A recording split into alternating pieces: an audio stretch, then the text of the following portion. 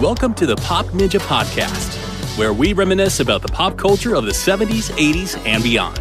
From bell-bottom jeans to parachute pants. From Panama Jack shirts to members-only jackets. From Smurfs and Scooby-Doo to Thundar the Barbarian.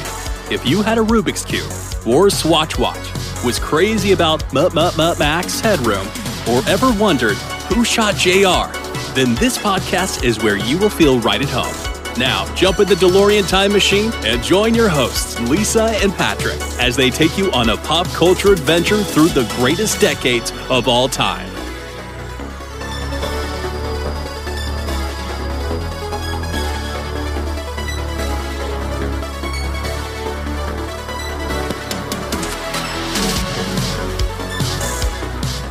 Hello out there in podcast land, and welcome to another totally awesome episode of the Pop Ninja Podcast. I'm Patrick Bennett, coming to you from the swamplands of South Louisiana, and joining me over Zoom from her bed and breakfast in the great state of Pennsylvania is my co-host, Miss Lisa Everetts. Hey, Lisa. Hey, bro, how's it go? Going good. Do this show.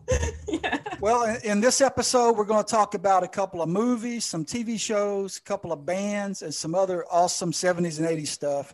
So hop in the DeLorean and let's take a trip back in time. Cool. But let's make one small pit stop and play a quick round of 70s movie quote trivia. Cool. You ready to play? Let's do it. Yeah, I want to play. I hope. All right, so this is quotes again, and all these movies are from the 70s, all right? 70s? Yep. 70s, no 80s. No 80s. Okay. All right, okay. So the first one, here's your quote. I love the smell of napalm in the morning.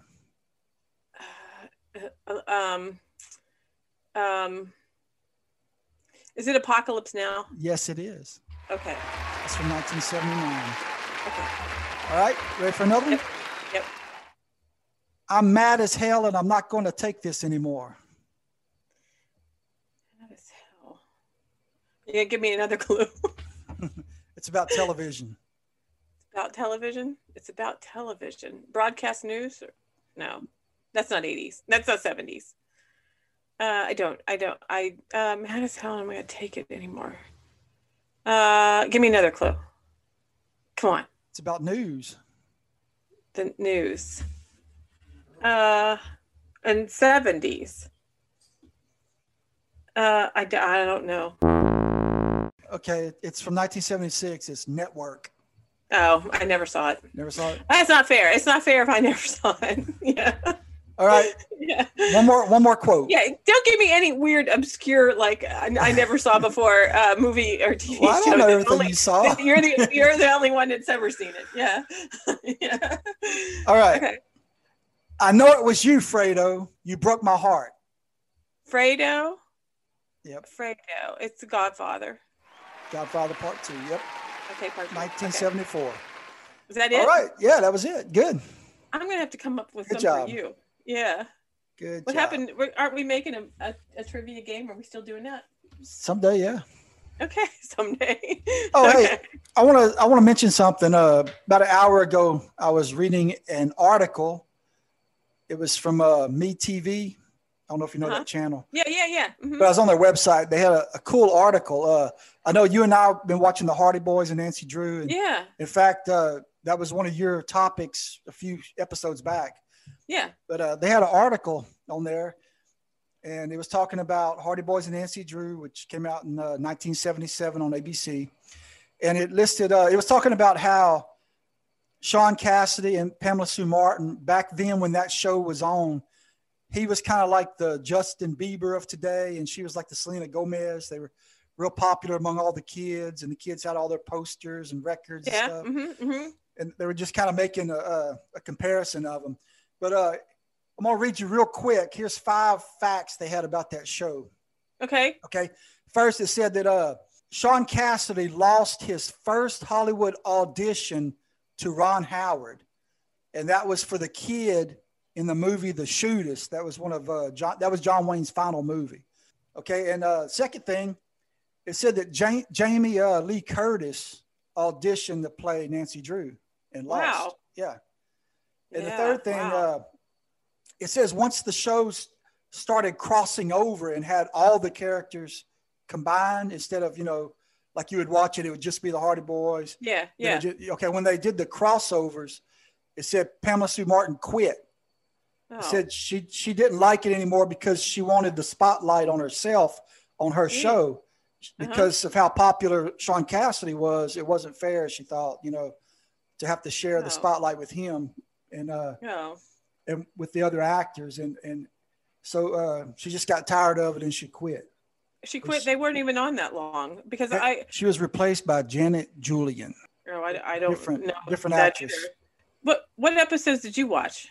Like you said, you just watched the first few. Did you watch that first one where they're at the haunted mansion and it's like that a was restaurant? Cool. Yeah, I like that. I want to open one of them. That's like my dream. I would be like, that would be so cool because that thing was so neat. Like that they went in and like went through a maze and all that stuff. But then afterwards they ate dinner there because Sean Cassidy was sitting in there waiting for burgers and fries. Yeah.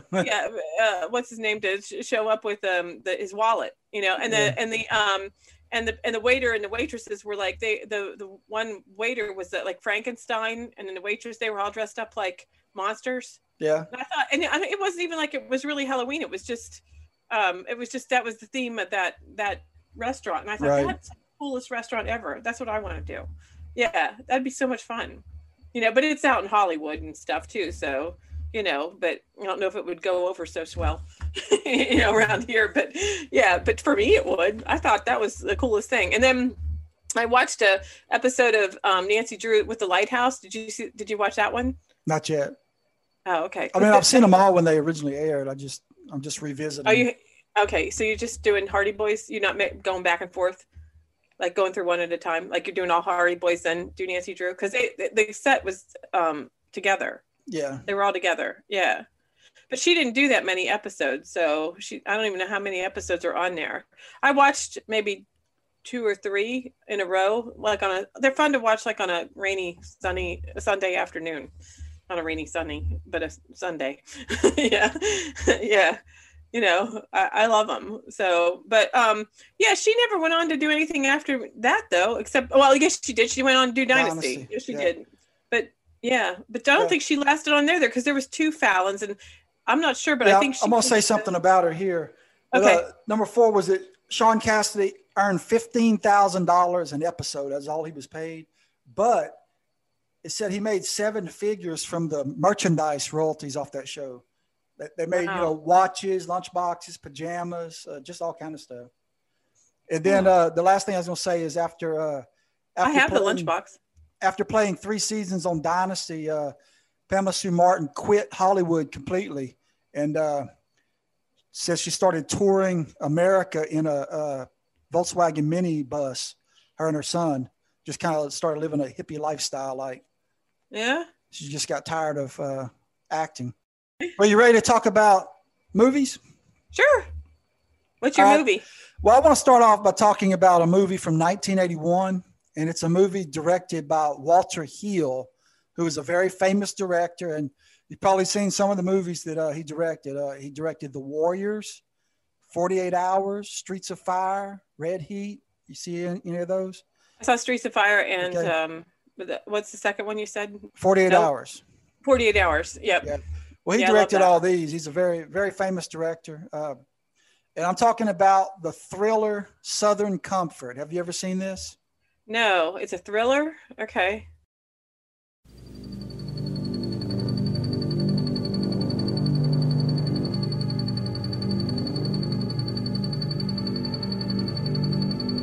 It will show you as much about survival as deliverance. As much about human courage as Midnight Express. As much about armed conflict as Apocalypse Now. The bayous of Louisiana, the home of a little understood group of Americans. They're a peaceful people as long as they're left alone. Everybody out of the truck! The National Guard on weekend maneuvers. In 48 hours, they'll be home with their families. There's only one problem. Wheel you back in here. This is our home. They've crossed the boundary into a territory where they don't belong. We ran into some people that are real weird, and I think maybe they're trying to kill us.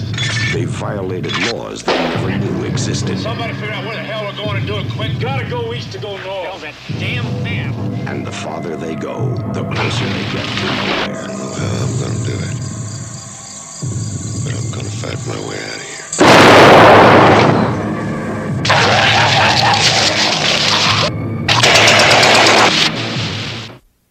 Southern Comfort. It's the land of hospitality, unless you don't belong there. All right. Well, there's two things I want to say about this movie that makes it one I love very much, okay? Number one, it takes place in the swamps of Louisiana, where I'm from. Uh-huh. And number two, it's about the Louisiana Army National Guard, which I'm a veteran of. And it's almost like I could have been a character in this film, all right? Okay, now I got to watch it. So if you watch this movie, look for me out there, okay? Yeah. I'm one of the soldiers out in the swamp, all right? You're one of the swamp people. Okay. So the movie stars, it's got an all-star cast. It's got Keith Carradine, Powers Booth, Fred Ward, Peter Coyote, and just a whole bunch of other great actors. And one of its features is it has one of the biggest character actors of the 80s. And this is Brian James. I don't know if you know who he is. He's no longer with us. But in the 80s, if you went to a video store and you grabbed any 5 videos off the shelf, okay, he's probably going to be in 3 of them, all right? I mean, he was that huge of a character actor. I never heard of him. Can you name one other movie he was in besides this? Yeah. Let's see. You can't remember. You can't think of nothing. I can think Cities of, and everything. Hell Comes to Frogtown. I can think of a bunch, but I'm wet. What? Hell Comes to Frogtown. Hell Comes to Frogtown? No. Okay. We'll review that movie another time. He was in the one with Bruce Willis where he was in space. What was the name of that one with Lilo? And he died. Yeah. He was one of the replicants in Blade Runner. He played in Red Scorpion, The Fifth Element. On IMDb, he has over 170 credits. He also appeared in just about every TV show we watched growing up. Oh, Brian James. Yeah, he spells it B-R-I-O-N, Brian. B-R-I-O-N. Oh, I never heard of him. You'll see him. When you see him, you'll say, oh, yeah, I've seen that guy. Brian James. Oh, I know who. Yeah. My God, he's been in everything. He was in oh my God, he was in oh no, it was Tango and Cash. A lot of B movies. Tango and Cash. Yeah, Tango and Cash. Yeah. I mean, this guy had an amazing career. But he plays one of the Cajuns. But anyway, the story was about the Louisiana Army National Guard, and they're doing some combat training deep out in the swamps, okay? And this is in deep Cajun country, like way south Louisiana, okay? And long story short, they decide that they see some Cajuns in a pirogue out there in the swamp fishing, all right? And the Army guys decide to kind of prank them. So they're going to shoot at them with blanks in their guns and try to scare them, okay? Uh-huh. Well, I mean, the number one rule of the South here is you don't mess with Cajuns, all right? That's the number one rule. So the Cajuns think they're actually being shot at, okay? Well, they got deer rifles and shotguns and stuff in their pirogues, so they open fire on the Army, and they start killing some of the soldiers. And, I mean, here's the soldiers with all blanks in their weapons because they're only out there on training exercises.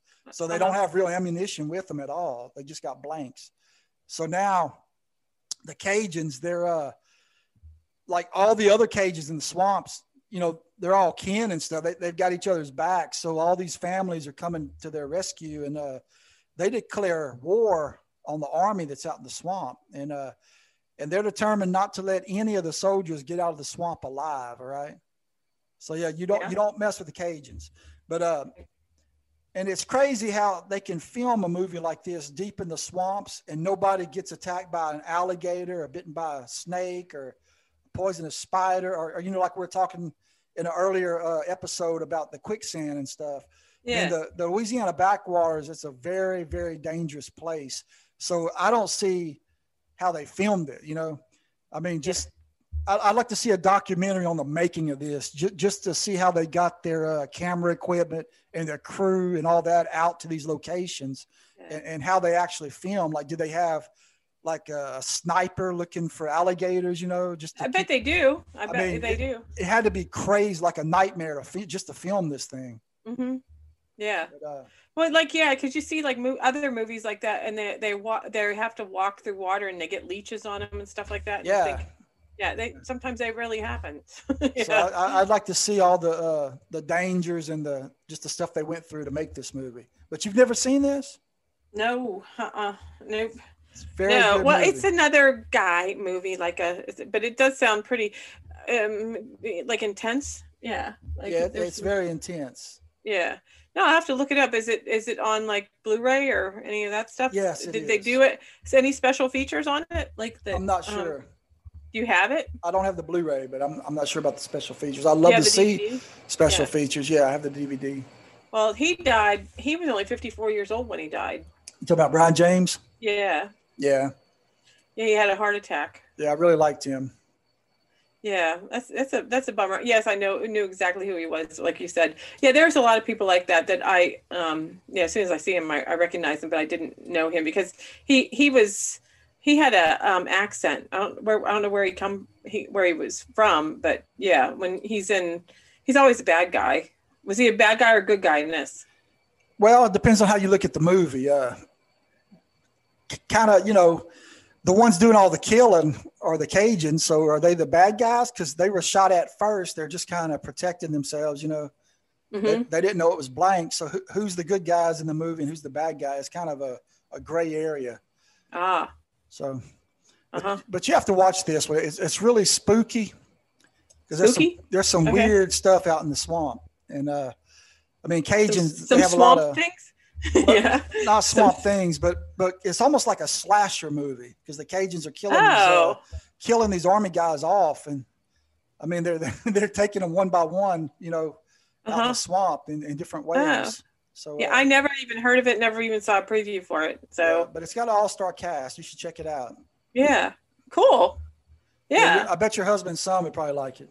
Yeah, I know. I have like a list of movies that I got to get ones that you have mentioned already. Like Taps, that's one. It's on my list now of ones I want to see. Yeah, I'll have to put Southern Comfort on my list, which it has nothing to do with my movie that I picked, but because I try to stick with what you're doing. But I didn't know anything about that. So yeah. So want to know about my movie? Yeah, what you got? I got the movie Night Shift from 1982, which I told my mom I was going to talk about it. And she's like, I love that movie. She's like, we have to watch it. Did you watch it like recently? And I said, I haven't watched it recently. And I said, but I would. I love it. I love it. It's one of my favorite comedies, And I don't know if I remember watching it back in the 80s, but I just within the last 10 years, I think I found a whole new appreciation for it. I think. Have you seen it? I don't think I've seen this one. You've never seen Night Shift? I think you got me here. Okay, cool. Okay. It's from 1982. It stars Henry Winkler, who's the Fonz. Oh, yeah. Wait, okay. And it was directed by Ron Howard, who was Richie Cunningham.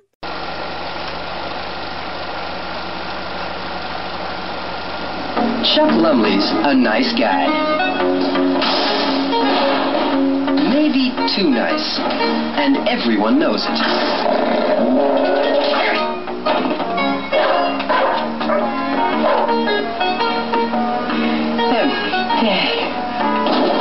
In fact, the only time he gets to rest in peace is at the office.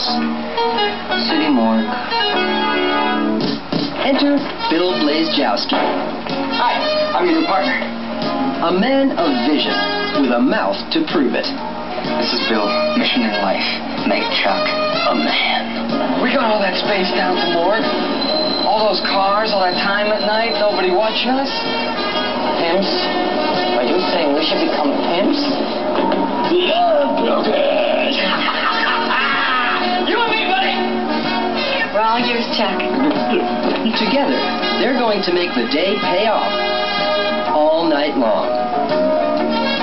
Henry Winkler, Shelley Long, and Michael Keaton in Night Shift. Chuck was reluctant. There are women, female human beings, rolling around in strange beds with strange men, and we are making money from that. Is this a great country or what? Bill was out of control. Hey, look at this! We got teenage girls playing full brides in here! Today it starts, all right? Operation Chuck, all right? From now on, we're going to have some fun. Say our daddy, take our T-bird away, all right?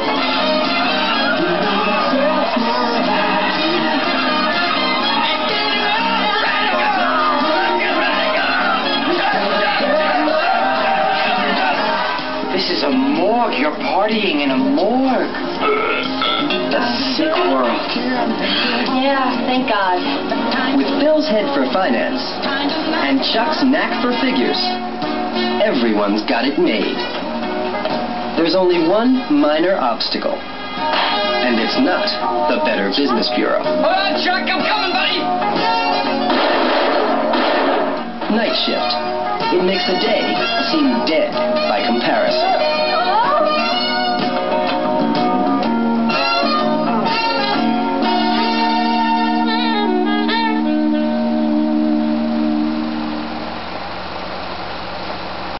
I have seen it. Yes. So completely different than the TV show Happy Days. I do remember. I was thinking of something else. Yeah, I do remember seeing this. Okay, it also stars Shelley Long and Michael Keaton. Right.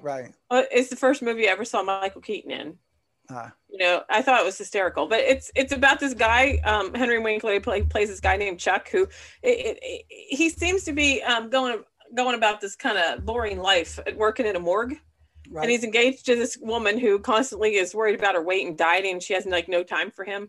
And his life is just kind of like going nowhere really. And so he ends up stuck back on the night shift at the morgue that he works at. And he meets Shelley Long. Her name's Belinda. She's a hooker. And at the beginning of the movie, her pimp is murdered. And she has to come down to the morgue to identify him. And she looks at Henry Winkler, like he's the one that like pulls the sheet back, and so she's looking at him and she said he looks familiar, but he's like, I don't know you, because like there's another person, the cop's with her, and he looks at him like he one of her customers or something, but she's like, he didn't recognize her, but you find out that she's his next door neighbor. So and then because there's a scene like right after that where I guess there's some noise going on over there, and his girlfriend tells him to go over and tell him to quiet down, and he realizes that that's her, and so but it's like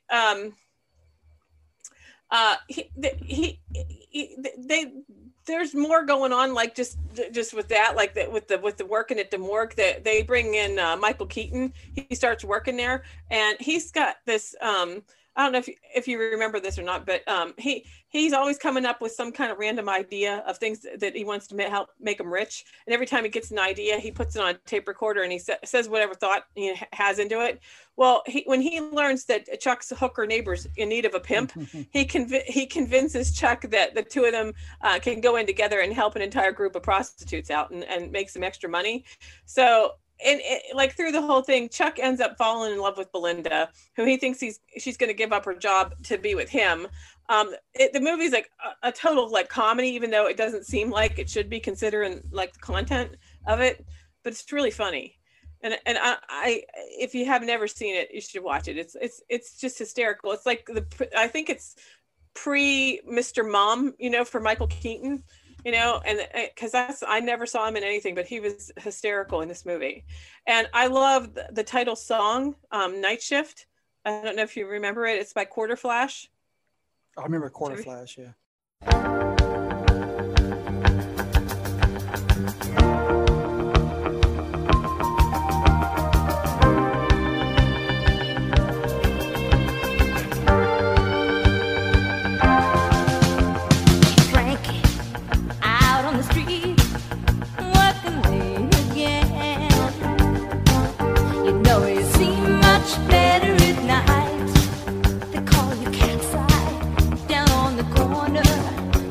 You Mr. Flash.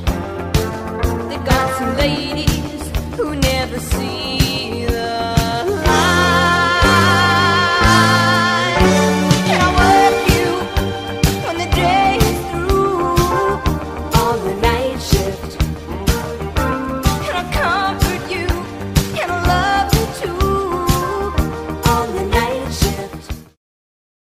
Yeah, they did like Harden My Heart and Take Me to Heart.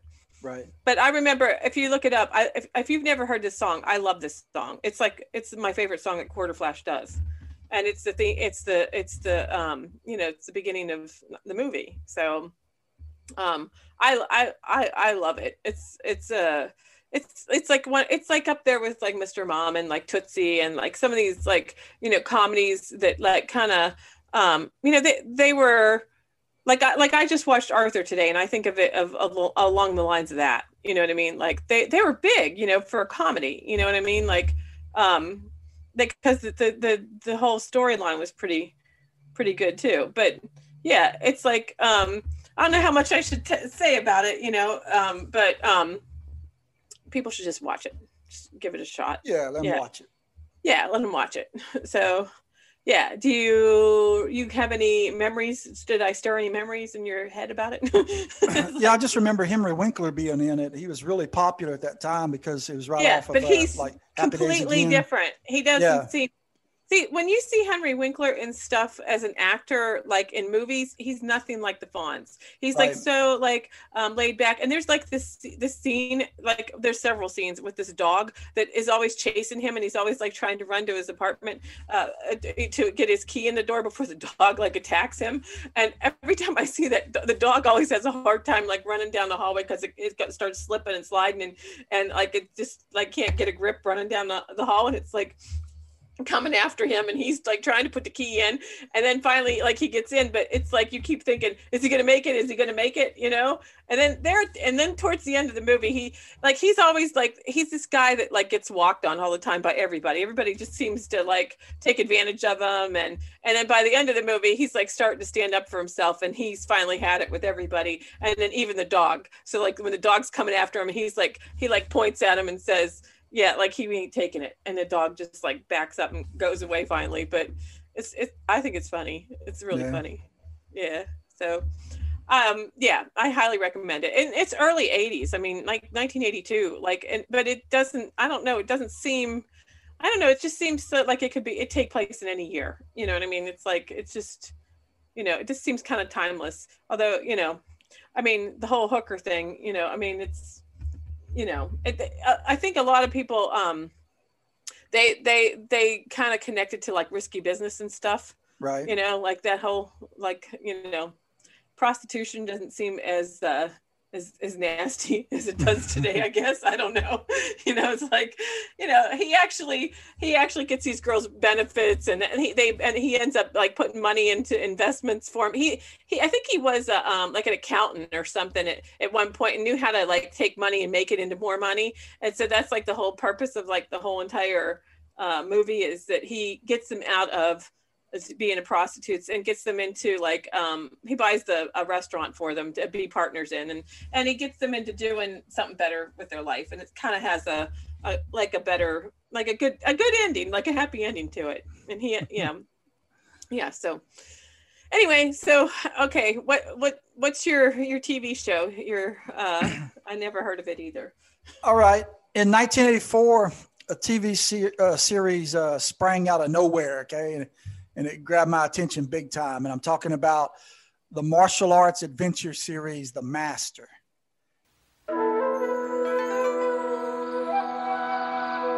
John Peter McAllister, the only Occidental American ever to achieve the martial arts discipline of a ninja.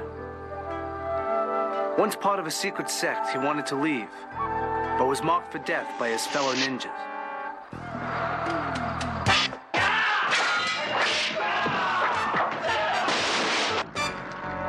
He's searching for a daughter he didn't know he had. Pursued by Okasa, once the master's student, now sworn to kill him. The master found a new student. That's me, Max Keller. But we knew Okasa would be behind us, in the shadows, ready to strike again.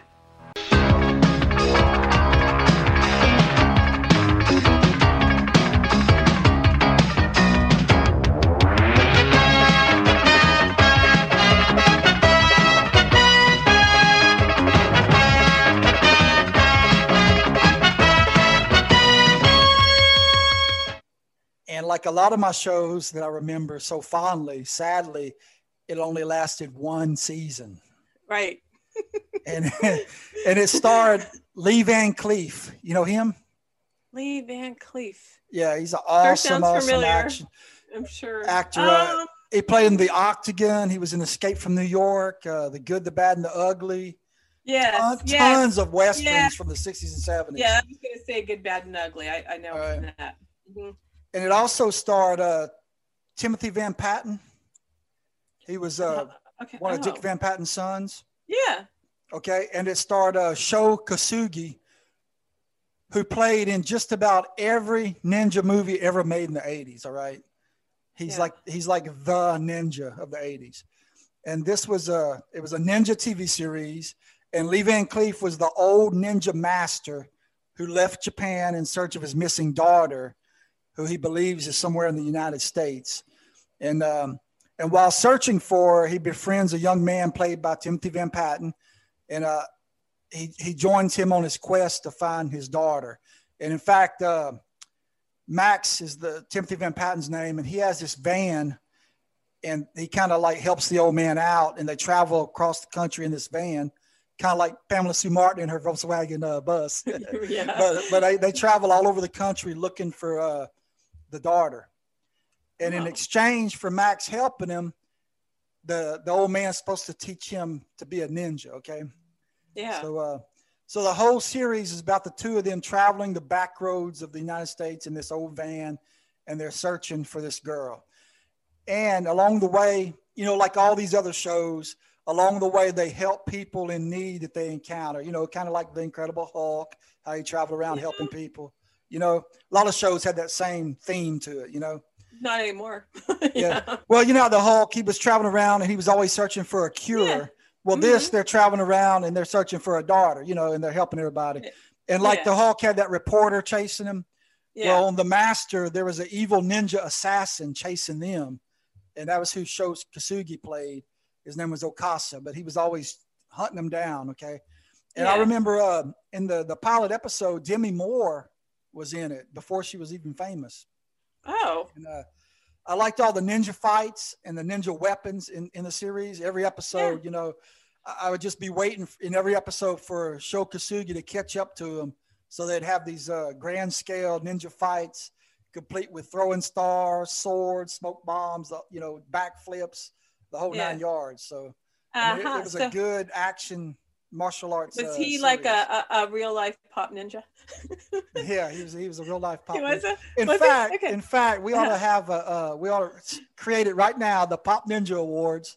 Yeah. And let's say Sho Kosugi is the first Pop Ninja awardee inductee. How do you say his name? Sho Kosugi? Yeah, SHO. SHO, Sho. Okay. And Kosugi. Maybe that's our little mascot's name. There you go. That's his name. You know, the little Pac-Man ninja dude. So let's make Sho Kosugi our first honorary Pop Ninja. Okay, he's our Pop Ninja. Yeah, that sounds about right. Yep. Yeah, I remember the ninja stuff because my brother used to have like the stars and the nunchucks. Oh yeah. Yeah, and they were real, you know, it's like, and don't ask me why you can't give that stuff to kids, you know, to play with, because it could have hurt someone, killed them. Yeah. If I lived in your town, Critter and I would stay in trouble, you know. I had the nunchucks, throwing stars. I had all that. Yep. Did you? Yep. Yeah, I remember he had that stuff, and I'm thinking, I don't even know where he got it. I don't even know where you could buy that stuff. You would think it would be banned now, you know. It's like the kids would be taken into school and as actual weapons, you know. But yeah, I don't know what we did with it. I mean, I don't know how people didn't like knock their teeth out with it, you know, like a nunchuck, you know, flinging it around. I remember him doing it. I remember him being able to like fling it behind his back and like catch it, and then you grab it and then you fling it the other way, and then you do that whole like figure 8 thing with it. Right. You know? Yeah. Could you do that? Yeah, I could do that with my daughter when she was little. You didn't? Okay. Oh, okay. Poor girl. I swing her around like she was a pair of nunchucks. Yeah. Oh, cat. Cat. Okay. I used to do that with like flag twirling and stuff. Yeah. But yeah. So yeah, that sounds cool. Is it out on DVD or anything? Yeah, too? actually, it's on Blu-ray. You can get the whole series, which really? It's only one season, but yeah, you can get it on Blu-ray. Cool. It's very cool. Yeah, I'm gonna have to I'll have to get some of these things for Christmas presents for people because I don't know what to get my husband and son. They don't ask for anything. It's like some of these shows might be up their alley, you know? Yeah. So get them the Master on Blu-ray and a pair of nunchucks. Yeah. All right. Yeah. One of them would seriously hurt somebody. Yeah. Yeah. Like themselves. They'd hurt themselves. Yeah. So, okay. Is that any more you want to talk about with that? I just wish it would have lasted more than one season. Of course. Yeah. Yeah. Of course. They never do. Yeah. Yeah. Actually, I was surprised. Want me to talk about my TV show? Because they don't have, I should have actually put in, Grizzly Adams with this because he was on the run and but that's next time, but it would have been sort of similar because he was on the run and for a murder he didn't commit and like hiding out in the woods but doing good for other people too. So that would have been more along the lines than mine. But my TV show is Silver Spoons, and it was on from 1982 to 1986. It ran for 5 seasons.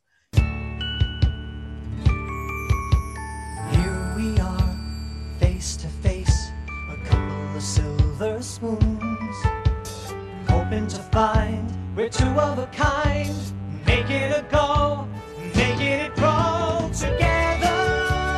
We're gonna find our way together, taking the time each day to learn all about those things you just can't buy.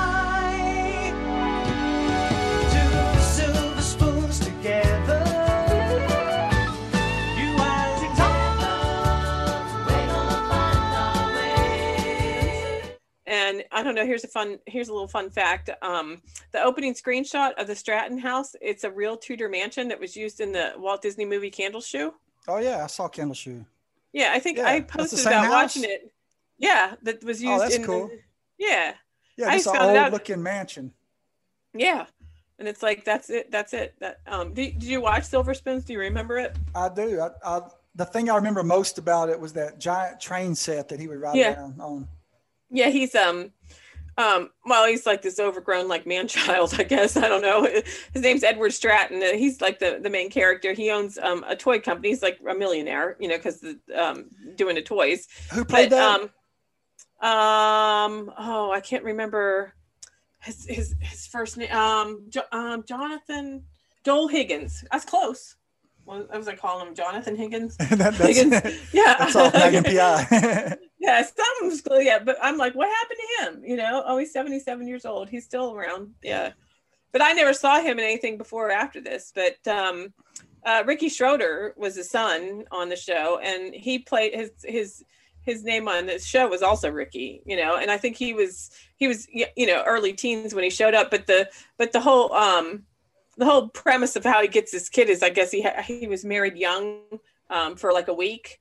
And, I guess he got a baby, that he never even knew about. And then he's as the son, ages and is older, he shows up at his doorstep, and I guess he can't believe he's got a kid, and because he said he wasn't married long enough to get one. And he said it doesn't take that long, so I guess that's it, and so I guess he comes to live with them, and he's like this little preppy like kid that went to military school, and he seems more like an adult than the dad does. And I guess the dad needs to like kind of grow up, now that he's faced with being a dad, so Erin Gray. Yeah, that's one of my old girlfriends. Yeah, did you take her for coffee? Yeah. Okay. Yeah. She was in Buck Rogers. Yeah. Right. So, but she plays Kate, his assistant, and they kind of like each other. And there's like this tension, between the two of them. Like, are they, going to get hook up or whatever? But eventually, I think in season 3, they end up getting married. So it kind of reminds me of the movie The Toy with Richard Pryor. Yeah. That's what. Yeah. And Ricky's best friend is Derek, and he's played by Jason Bateman. So I don't know if you remember that or not, that he was his best friend. I don't remember that. Yeah, and then like later in the show, Alfonso Ribeiro shows up and he becomes his friend as he's older. But it went on like until he was getting, pretty old. I think he was 13, 14 when it started, and then it ran till he was probably out of high school. I've always liked Ricky Schroder. Yeah. Did you see him a couple of years back? He was on that Dolly Parton movie. I knew he'd been in a couple things. I don't know if they were Hallmark movies or what they were. Yeah, but that he was in something recently. Yeah. And then he was in Lonesome Dove. Yes, older. Yeah. Yeah. Yep, I forgot about that. Yeah, I've liked him a lot. What was that movie? We'll talk about on one episode where John Voight was the boxer. Wasn't it The Champ with Ricky Schroder? Yeah. Yeah. Oh, that was like the first movie he was ever in. Yeah, he's a cute little kid. Yeah. John Voight. Yeah. Is that who you're talking about? Yeah. Yeah. The Champ. I like that one. Yeah. I just know of the movie. I don't know if I ever saw the movie, but yeah. Yeah, I saw that one in the theaters. I also saw The Last Flight of Noah's Ark, and it had Ricky Schroder. Yeah. I saw that at the theater. That was a good movie. Yeah. I have that one on Blu-ray. He wasn't in a lot of stuff, but like everybody seemed to know him. I think he was in a lot of teen magazines back then. That's more where people know him from or remember him, because he wasn't in a lot of stuff. But I like Silver Spoons, and I like the theme song to the beginning, and I liked like they would always have like all these arcade games like Pac-Man in their house. Yeah, that was cool. Yeah, it's like I want to live like that. Like I think of that with. Did you ever see the movie The Toy? Like that kid's got the best like bedroom ever. Yeah.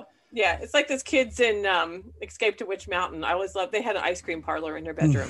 It's like that's the kind of I wanted to grow up and live like that, which I sort of do. So I have like rooms with toys and stuff in them. So yeah. So, but it was a cute show, and it's out on DVD. I haven't seen it in a while, but it's a good show. Like that, it was on for more than one season. So it made it. A few. Yeah, he's Ricky Schroder's 50 years old, so he seems like he should be older than that to me, because he's actually younger than me.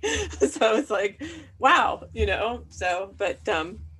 Yeah, I mean, it's a good one. So I don't know if people are going to go out and rent this stuff or watch this stuff, but I recommend it. So now what? You want to talk about some music?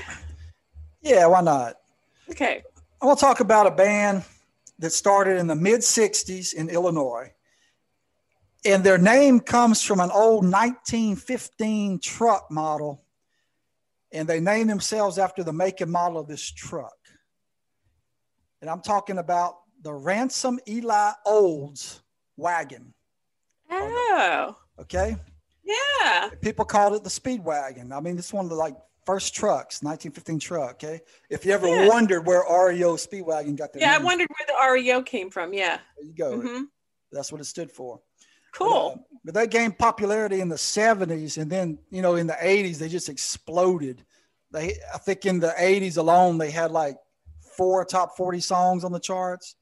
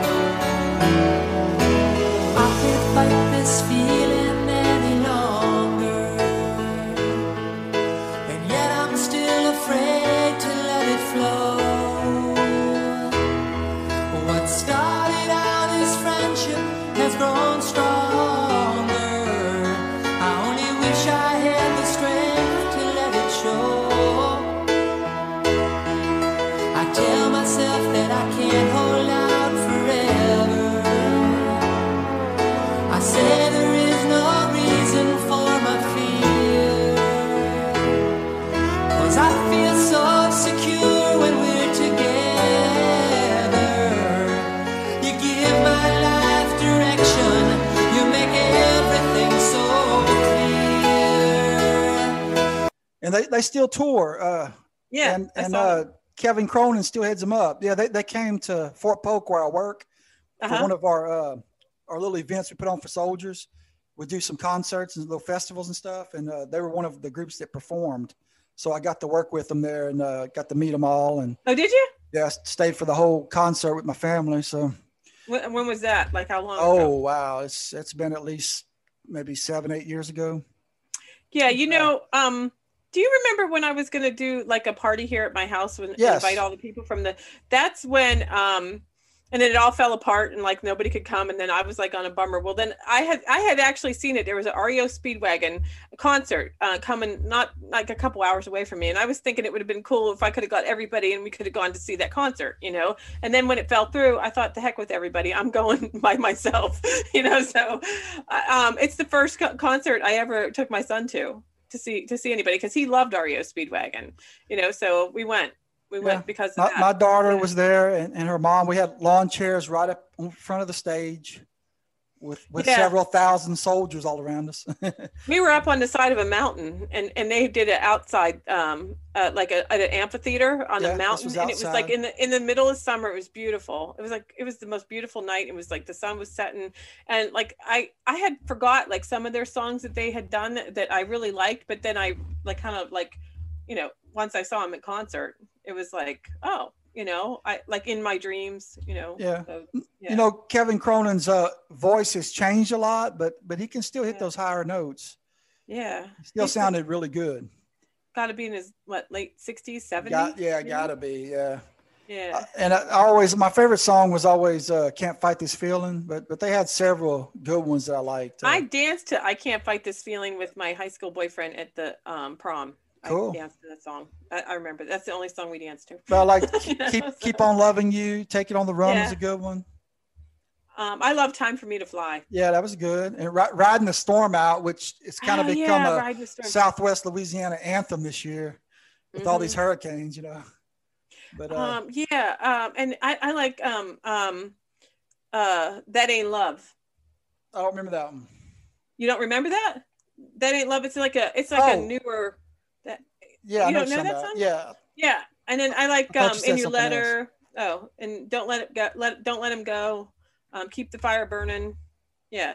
You know what? I when I think of this that concert, we had gone on this alpine slide, you know, like earlier before the concert in the afternoon, and me and my son were like racing each other back and like it's like a bobsled, like almost like a roller coaster thing, you know, on a mountain. I don't know if you ever seen one or if you know what I'm talking about, but it's like you're on this thing and it's like a bobsled, and you have like this this lever and you control it and it goes fast and you pull it back and you can slow down. Well, we went like on parallel, like he was on one side, I was on the other, and my son flew off of he hit it, he braked halfway down the mountain and he flew off the slide, and he got like skinned up from head to toe. And they had to send my husband down behind him on another one of them things and pick him up. I jumped off of mine and moved my thing off of the alpine slide so that nobody hit us. But somebody saw it like with binoculars or something and sent somebody to help us. And then my son was just, it was actually scary, you know. And then they're like, and then we get down and my husband come down and he sat him in his lap, and then they went down and they were saying, oh yeah, people do that all the time and end up missing ears and all kinds of stuff, you know, from doing that. And I thought, did my son really want to go then to the concert that night? Because we had him wrapped up like a mummy, you know. It's like, and he said, if you buy me an REO Speedwagon t-shirt, you know, it's like, you know, and I'm like, we'll get you a t-shirt. I felt so bad, you know, because he was like, I have pictures of him sitting on the bed and we gave him candy and stuff. And he's like, because it was summertime, so he had shorts on. So his legs got all skinned up, and his knees and his elbows, his face, his hands, everything. So every time I think of REO Speedwagon, that's what I think of. It's like my poor kid, you know. It's like, it's a wonder he still has his ears left. Yeah. But but the concert was awesome, you know. It was our first concert, you know. So yeah, I never saw them in the 80s. You know, so this was I think about 2005 probably when we saw them. Yeah, it's got to be like right around the time that we met on the Rewind, because I think we were going to do No, it would have been 2004 because that's when the year we were going to do the party here. So yeah, so 16 years ago, but they're still touring. You know, that's pretty cool.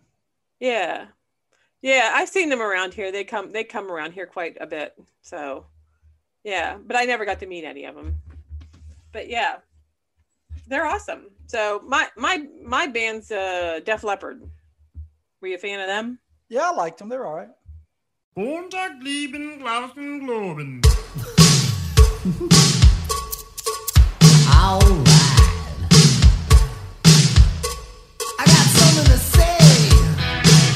Yeah. It's better to burn out. Yeah. Than fade away. All right.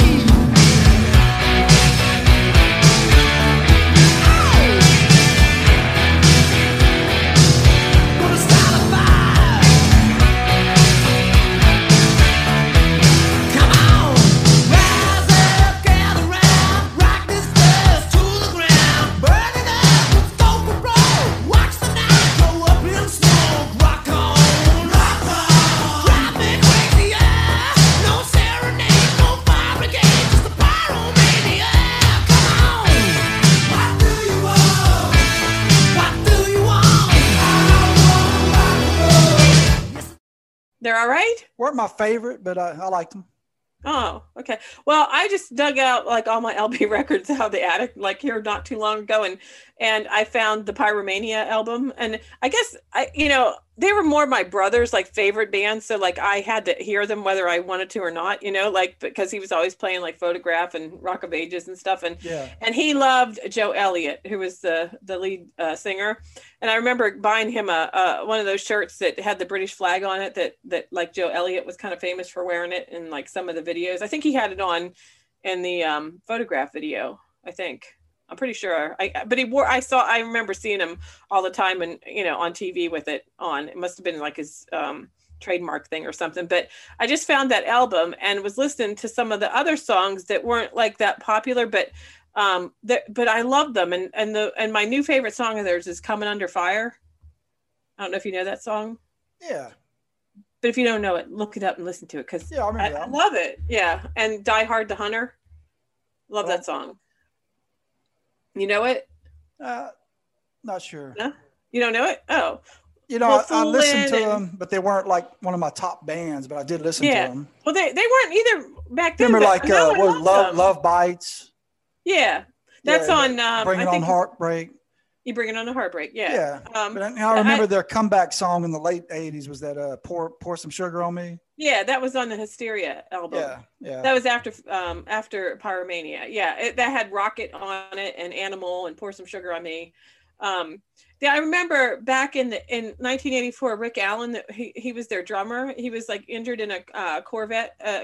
He crashed his Corvette, and he lost his arm. And he wanted to stay as their drummer, so they designed a drum set that he could use with his feet and his one arm to do everything. Wow. I don't know if you remember that or not. No, I do not. Yeah, because I remember Critter loved them, and he was so happy like when he saw them being able to still use him as the drummer. Yeah. So, but yeah, they're still touring too.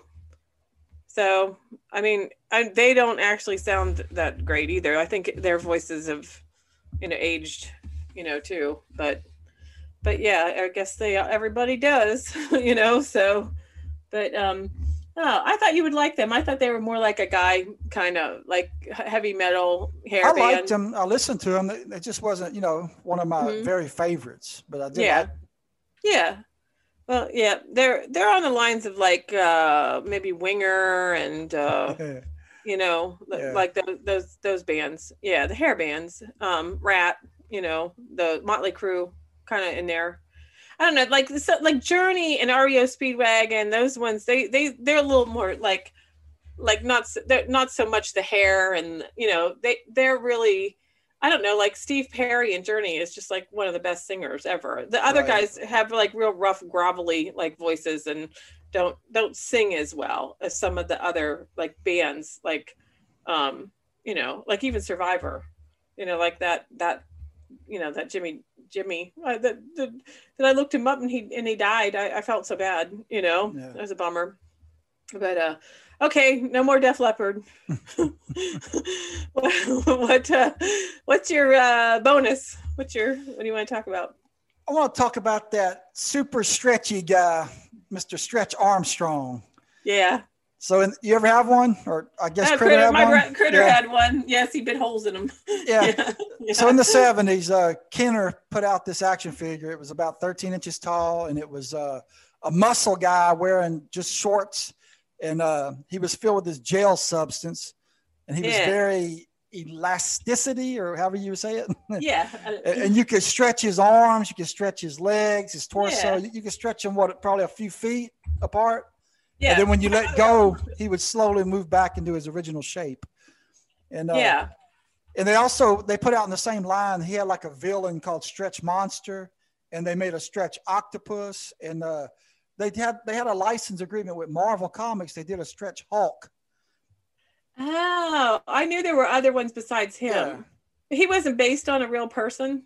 I don't know. Oh, okay. I've never met a person that can stretch like that.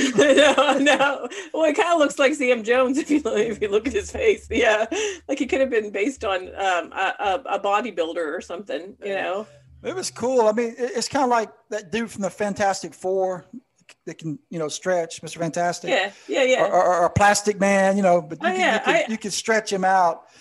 And I play him all the time. I make him fight that monster guy, and you could like. Do you know what he was filled with? Do you know what it is? Yeah, it was like a weird like gel stuff. Yeah, it's corn syrup. Really? I know if you go on YouTube, there's several people who have YouTube channels where they torture Stretch Armstrongs. They'll put him in blenders. They'll cut him with chainsaws. They blow him up with fireworks. Psychos. It's all kind of stuff. Yeah. Okay. For some reason, my brother did that to his. Yeah. He used to bite holes in him. And then we put Band-Aids on him because he would like be oozing out all of his stuff, And it's like, so our Stretch Armstrong always had like 10 Band-Aids on his arms and legs. Yeah. Like he'd been in an accident of some sort. Yeah. That's really cool. I mean, big pop culture from the 70s. Yeah, I love. I just posted a picture on my Facebook page of my dad and my brother stretching him as far as they could, to see how far they could stretch him. Yeah, it was fun. It was fun. Yeah. I think he came out in like maybe 1976 or something like that, like mid 70s. Yeah, 76 by Kenner. Mm-hmm. Yep. Yeah. My toy came out in 75, so we're on the same lines. What you talking about, Willis? What I'm talking about is the Jaws game. Oh, I remember that game. Yeah. Yeah. Which I love Jaws. That up, and oh my God, like I had one, and I wish I still had it because it was pretty cool. Because it come out in 1975, and it was by Ideal, and it was a big plastic great white shark. Okay, and it had all these little plastic pieces that were like garbage, like a can. Shoe and whatever, and and its mouth was held open by like some rubber bands, and you piled all the garbage in its mouth, and then you had like these little fishing poles. You have to hook a piece of the garbage on it, and the whole object of the game was not have the Jaws mouth shut on while you were taking your piece out. Right. So the more you took out, like the lighter it got, and then the easier it was to lose it. So but I loved that game, and I remember I probably sold it in a yard sale or something, but I looked it up and like to see like what they were selling for on like eBay, and they were going for like $150 to like $200. Yeah. And I'm thinking I wish I would have kept it. I know somebody redid it and put it out here within the last 5 years or so. I remember seeing them at Cracker Barrel, but I think they took the name Jaws off, and it was just called like Great White. Oh, there's like a shark game or something. Yeah, but it looked just like it. Had all the same thing. Yeah, but it wasn't Jaws. It was more cool that it was the movie Jaws, right. Because it had the picture on the box of the movie Jaws, the girl, and because that's when, and see, the funny thing is that I was never allowed to see the movie, because like I remember my mom saw it and terrified her, and I think it was probably rated R back then, and it was. I just remember my mom had the book, the Jaws book. And I just remember the cover of that book scared the heck out of me. And then so it's a wonder, like, I mean, the game actually scared me too. you know, which because you get like all freaked out, like it was gonna like you know, bite you, you know, and it's like so. Yeah, it was like it took some. I mean, it was nerve-wracking, you know, and I think about that because I'm thinking about it now because like I remember when we got the game Operation for my son, you know, when he was younger, and he hated it, like because if you touch the sides, it buzzed you, you know, and I think that's how I was with Jaws, you know, like if it snapped shut and bit you, it's like it freaked me out, you know, it's like you know, I had a like love-hate for the game, I think, you know, thing going on, but because it was scary because it was a shark, you know. Yeah. Yeah. We had a plastic shark too that I remember we used to play in our pool with it, and it was like we played Jaws, like this was, and we would turn our backs to like and fling the shark over our head and let it like sink down into the water, and then we'd have to like dive into the water and like go find it, like whoever found it first. But for some reason I was always afraid to find it, you know what I mean? I was always afraid it was gonna like become real and bite me. You know what I mean? Like as a kid, you know, you think about that, like you know how things that you know could never hurt you, you know, would scare you, you know what I mean? It's like, but you know, that was I guess the fun of being a kid, you know. So anyway, are we done talking about our games? Want me to give away the code word? Yeah, let's talk about the prize. Okay, the prize is one of our t-shirts, one of our Pop Ninja t-shirts. And the code word I say is Stretch Armstrong, because that is totally 70s, you know? So send us a message, and our code word is Stretch Armstrong, and you can win one of our t-shirts. Cool. Yeah. We want to thank all of our listeners. And as we head into December and the Christmas season, our next couple of shows will deal with that. Next Wednesday, we will have a special guest on the show, Mr. Dick Atkins, who was a TV movie producer and writer and more in the 70s and 80s. And he produced an 80s TV movie called The Gift of Love, A Christmas Story, starring Lee Remick and Angela Lansbury. And we'll be talking to him about the production of that movie and what it was like being a producer in the 80s. So we had a fun chat with them, and I think you'll enjoy that episode very much. So look for it this coming Wednesday. And as we sign off of this episode, I want to leave you with this final thought. It was December 24th on Hollis Ave at the dark, when I seen a man chilling with his dog at the park. I approached him very slowly with my heart full of fear, looked at his dog